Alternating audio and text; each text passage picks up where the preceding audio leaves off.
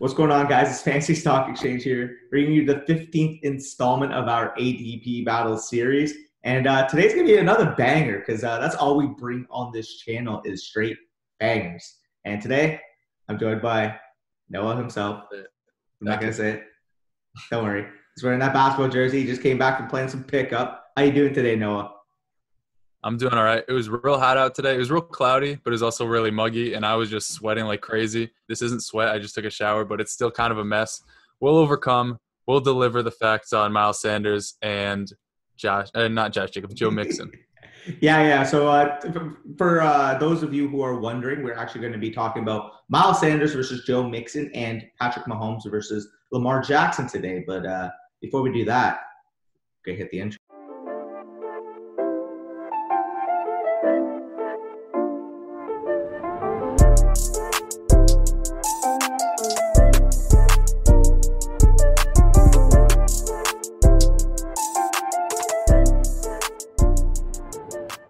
Okay, so first off, we're going to bring up Miles Sanders versus Joe Mixon. So currently, in terms of their ADP, Miles Sanders is the RB8 or the 110 off the board, so the 10th pick of the first round, while Joe Mixon is actually one pick behind him, the RB9, well, two total picks behind him, the 112 off the board. So we're actually both going to be making the same decision here, and we're going to be picking Miles Sanders. So I'll let you start this one off as to why Miles Sanders outlasts Joe Mixon in this head-to-head comparison.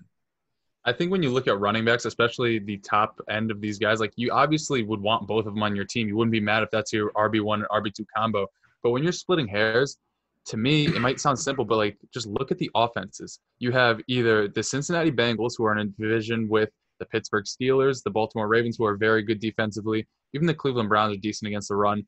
Or you can choose a guy on the Philadelphia Eagles who goes up against the Washington football team, the Giants, and I'm not going to say the last one because you have way too much respect for that team. Although Aaron Jones kind of showed you last year what they can do against the run. But on top of that too, like not to make a shameless plug, but in the draft guide, I did it last year, I did it again this year, looking at offensive line rankings and how that correlates to fantasy value. It doesn't always mean having a good offensive line is going to propel you into a top 5 finish. But what I found is if you have a bottom 5, bottom 8, or like bottom 12 offensive line, the chances of you finishing as a top 5 running back, which you're kind of hoping to get investing in the RB9 or RB10, sure, it's fine if they return value at the RB9 or RB10, but you're really shooting for top 5 upside at that position. What the Bengals have, sure, Jonah Williams might be decent, but it's also his first year really playing because he was hurt last year. Billy Price, I don't know if that guy's still on the team. They chose him a few years ago. I don't think he's ever stepped foot on the field. And we saw what they were last year. I think they were 26th or 28th in adjusted line yards. So a few pieces coming back from injury, especially young pieces, and a brand new quarterback in a tough division. I'm not so sure the scoring opportunities will be there, and I'm not so sure that the offensive line is going to live up to the hype. And you can make the same case for the Philadelphia Eagles, I guess, because Brandon Brooks got hurt. But I'm not so sure losing the right guard or whatever the fucking position he plays. I don't Brandon study Brooks. off lines. Yeah, I don't study off. Yeah. I don't think him not losing his job, but getting injured, missing the season is going to make them like a top 10 unit go to like a bottom 5 unit. So I think the offense there is just, it lends itself more to more scoring opportunities. Boston Scott, sure, he was decent down the stretch last year, but it all came in the final week where Miles Sanders played like 20% of the snaps and Boston Scott scored 3 touchdowns. If you look at the playoff game, Miles Sanders still dominated the snaps. And I'm not even the biggest fan of Sanders. I don't think he is, not that he's not a good running back. I still think he's really raw, but the situation he's in, the fact that he put up more receptions in his first year in the league, despite being second fiddle to Jordan Howard for most of the season, the early part at least, putting up more receptions in that year than Joe Mixon has ever done. And we keep saying he's going to catch passes, and he just keeps not catching passes. I think we've seen too much out of Miles Sanders and too little of Joe Mixon for too long for me to feel confident in pushing the button on Mixon over Sanders. Yeah, I mean, I'm kind of in the same boat. I mean, you mentioned, to me, the main thing when it comes to fantasy football upside is because let's be honest here, they're both top 10 running backs.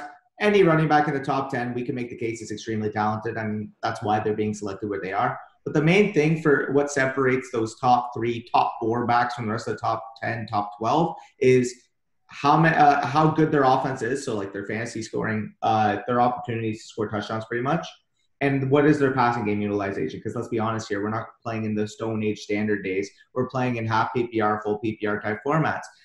Both of those are going to favor Sanders, as I'm kind of going to break down right now. So, not to mention, I mean, we're looking at Miles Sanders. This is a guy who finished as the RB15 in his freshman year last year in his first season in the NFL. Despite Freshman year, play, I like that, Danny. you like The that, college, eh? the college swing of things right now.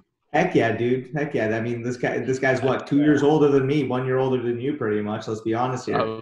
yeah. I mean, he did that RB15, 21 in points per game, despite playing on only 52% of the snaps last year, splitting the load with Jordan Howard. Now, the main thing everybody says is, oh, well, Doug Peterson is an RB running back by committee, or they don't trust him to get the full workload. That's what every single person on Twitter says. Oh, just wait till they sign a running back and then he's going to be useless. Well, I mean, Doug Peterson saw this kid on 52% of the snaps get 1,425 yards from scrimmage and command 63 targets in a limited sample size last year. The Eagles have yet to bring in another running back into the equation. And if you think a signing like a Devontae Freeman at this point in free agency is really going to halt Miles Sanders from absolutely exploding onto the scene, well, I got news for you. Devontae Freeman is not even close to replacing what Jordan Howard did in terms of production because, oddly enough, Jordan Howard is actually still a really good running back. He's still a solid running back. Devontae Freeman last year was one of the most inefficient backs in the entire 2019 season. So ultimately, I'm going to show you guys the graphic on the screen. But the main cause for optimism is what Sanders was able to do when Jordan Howard missed time last year. So, I mean, he only scored 4 total touchdowns in the stretch. But despite that, his opportunities per game went up from 11.44 when Howard played to 19.85 when Howard did not play, which is a huge jump. 8 opportunities per game. And his yards from scrimmage went up from 71.22 to 98 yards from scrimmage per game. So ultimately here, I mean, those touchdowns are going to go up, in my opinion. I mean, the scoring opportunities are going to increase with a Philadelphia unit that should be in the top 10 area in scoring, in my opinion, in the NFL. I mean, this is coming from a Cowboys fan, so, you know, this has to be objective. So ultimately here, if you're actually looking at it, Philly was 7th in the league in total red zone rushing attempts last year. And despite sharing the backfield with Howard, as I mentioned, and Boston Scott, I'm going to mention a little later on, he still led the team with 29 red zone attempts. Again, Boston Scott, very efficient running back in the red zone. He was one of the top backs in terms of efficiency in the league. But ultimately here, that's 26 vacated red zone attempts between Jordan Howard, Darren Sproles, and Jay Ajayi. And while I do think Boston Scott could command a bit of them, even if you split those down the middle, that's still 42 red zone attempts for Miles Sanders. Ultimately here, I mean, plain and simple, he doesn't have to have the full stranglehold of the rushing volume in the red zone for him to be a really effective red zone back, considering how many opportunities the Eagles offense is going to get in that area. So ultimately here, I mean, if Sanders is able to establish himself as that 70% snap guy, which we do believe, especially considering they haven't added an extra running back, I mean, his involvement in the passing game and scoring opportunities are going to have him as, in my opinion, a top 10 lock, and ultimately having that top 3 type upside that we covet. And while I do like Mixon, I do think, as you mentioned, I mean, he could return on value. I mean, he's going off as the RB9 right now. I can see him having that RB6, RB7 type season. But I just think Sanders is upside because he has the advantage in scoring opportunities and passing game utilization will get him the edge here. Because, again, you mentioned, everybody and their mother says, oh, well, you watch the tape. Joe Mixon is a fantastic running back on tape. And I get that. I mean, as a talent, he's probably a top 6 running back in the league. But at the end of the day here, you don't play fantasy football based on talent. Otherwise, Odell Beckham would actually be a top 5 worth pick at the receiver position. But when you actually analyze situations, you know that he's not even worth a top 15 receiver slot. We're not going to get into that. But Joe Mixon, to me, I mean, you're taking him at the end of your first round. I'm more than fine with that. But if Sanders on the board, I'm just taking him simply because the upside is in Sanders' favor, while their floors are kind of similar, in my opinion. So, I mean, ultimately here, if you're able to pair those guys, I'm fine with it. But if you're given the choice straight up, I'm taking Miles Sanders, and I'm not really looking back. Yeah, and there have been counter arguments to Miles Sanders being a receiving weapon because, last year, Alshon Jeffrey got hurt. Deshaun Jackson got hurt. Greg Ward was their wide receiver 1. They add Jalen Reagor. Well, look at Cincinnati. If we're going to make this comparison between these two guys, A.J. Green was hurt. They just drafted T. Higgins. Maybe it's not as many mouths to feed in Cincinnati as the returning mouths of Alshon Jeffrey, Deshaun Jackson, and a new face in Jalen Reagor.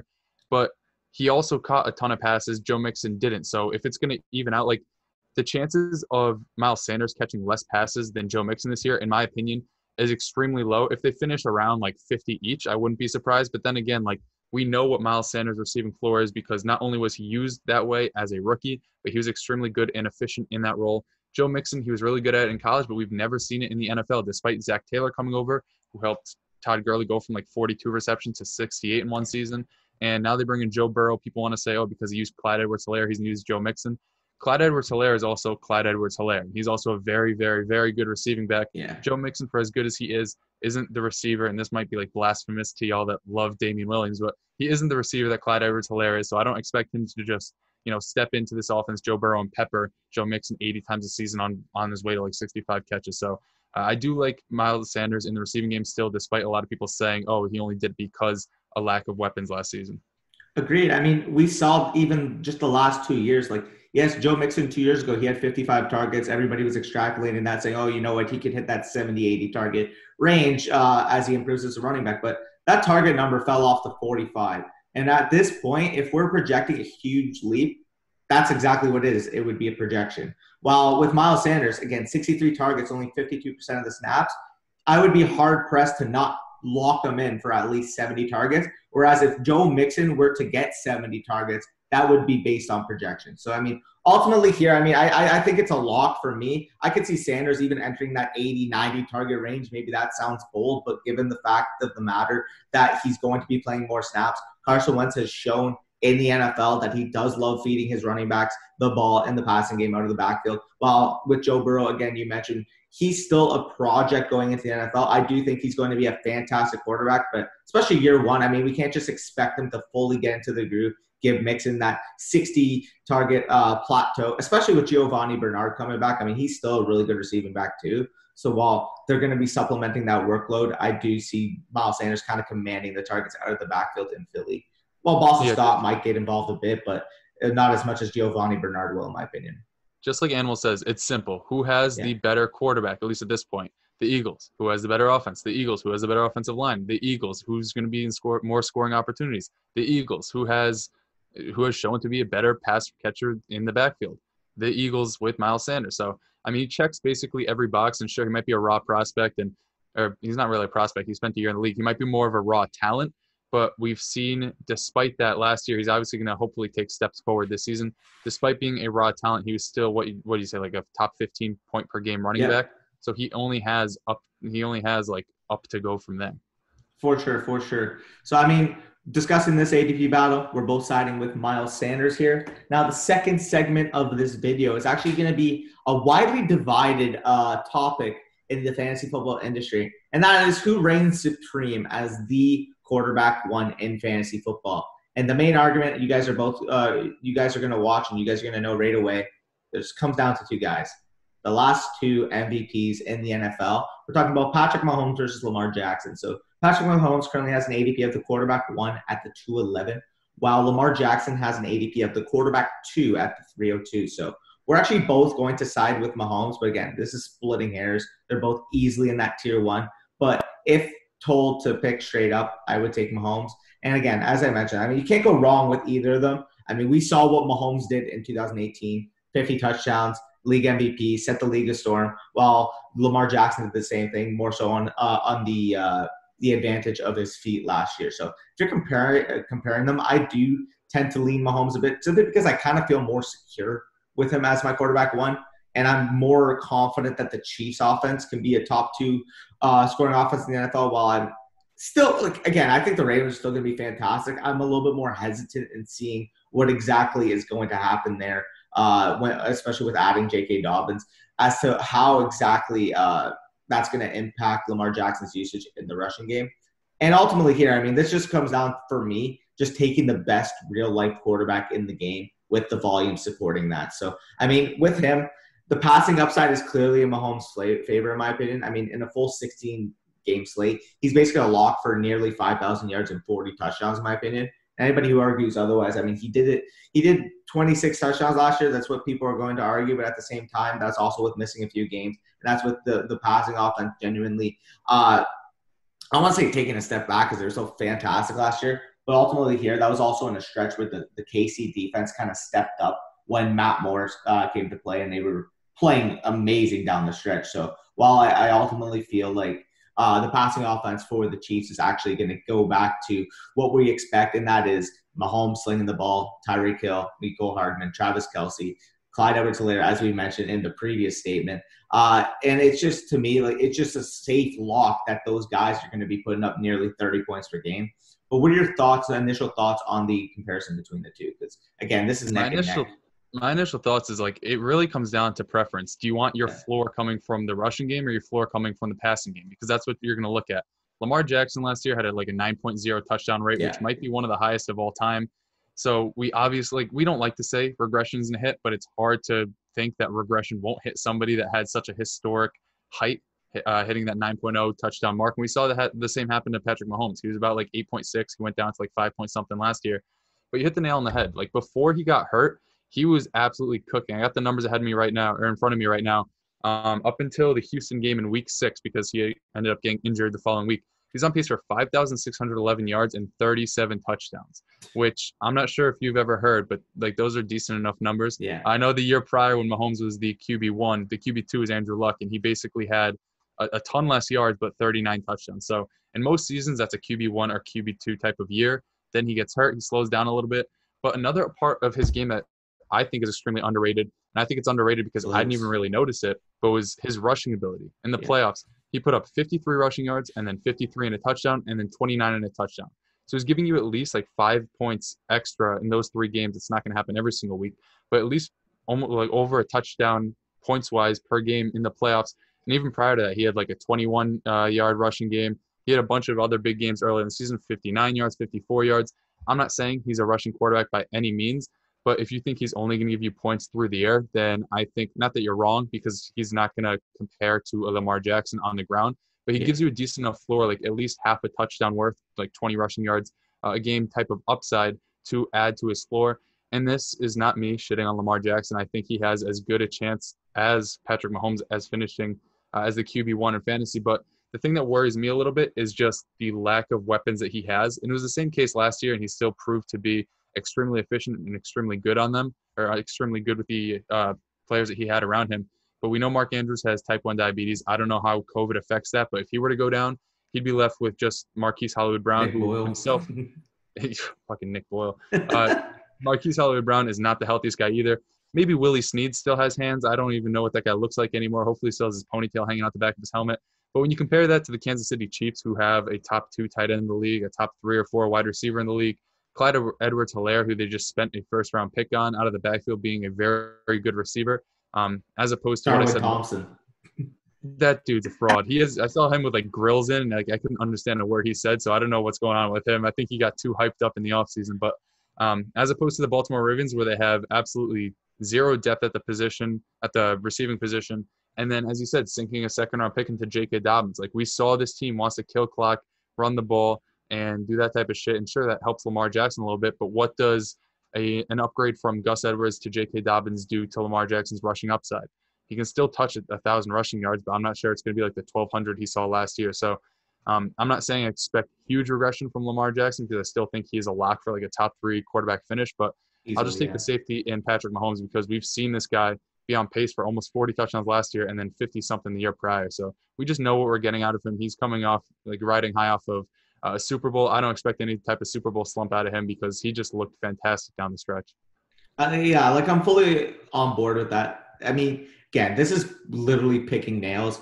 Again, neither of these guys is the wrong option as the first quarterback taken. If you're picking at that 2-3 turn, you have Christian McCaffrey, you want to lock up one of these guys, whatever. That's the only case I could see for taking a quarterback early, is if you have Christian McCaffrey and you basically already have your RB1 and wide receiver 1 basically set, because that's what he is. But yeah, when you're talking about it again, there's just more causes for concern, in my opinion, with Lamar, in terms of, you don't know what's going to happen with the touchdown pass rate. You don't know what's exactly going to happen. While I do think he's going to run the ball a crap ton of times. I mean, 176 attempts is basically unheard of from the quarterback position. Average basically 7 yards per attempt, 1,200 rushing. I mean, he was just unstoppable on the ground last year. And for me, when I'm looking at it, for the Ravens to want to succeed in the long term, and compete in the long term, they're going to want to preserve his natural ability, especially like they don't want him rushing the ball 176 times because at the end of the day here, their goal is a Super Bowl, and you don't want to wear out a guy like that during the regular season. So, I mean, that's just picking nails because I still think like he's going to clear that 140 at minimum rushing attempt mark, probably near that 1,000, 1,100 yard area. But I mean, his season last year, 36 passing touchdowns on basically 3,200 passing yards, just does not happen.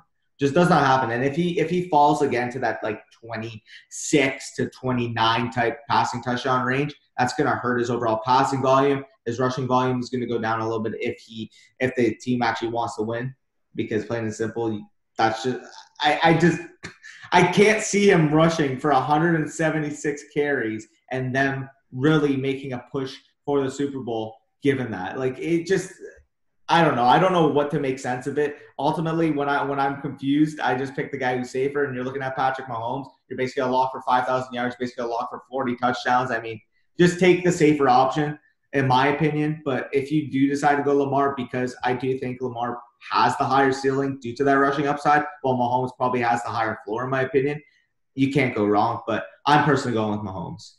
I thought usually when you're confused, you just go on check. That's what I've heard in the past. But yeah, I agree with everything you said. The other thing is like people want to say, oh, Lamar Jackson got figured out in the playoffs once again. The guy had like 170 rushing yards. Yeah, you can be figured out all you want. If you're giving me 17 points on the ground as a quarterback, I don't give a fuck if they know what play you're running or if you're running at all, because you're just going to get the 17 points. And then on top of that, whatever you put up through the air. And also the year prior, the Chargers kind of like figured him out in the playoffs, and he just went out and was the QB1 in the season. So yeah. I don't care about what happens in the playoffs. It's not anywhere near what the regular season is, especially when you're going up against the Cincinnati Bengals twice a year.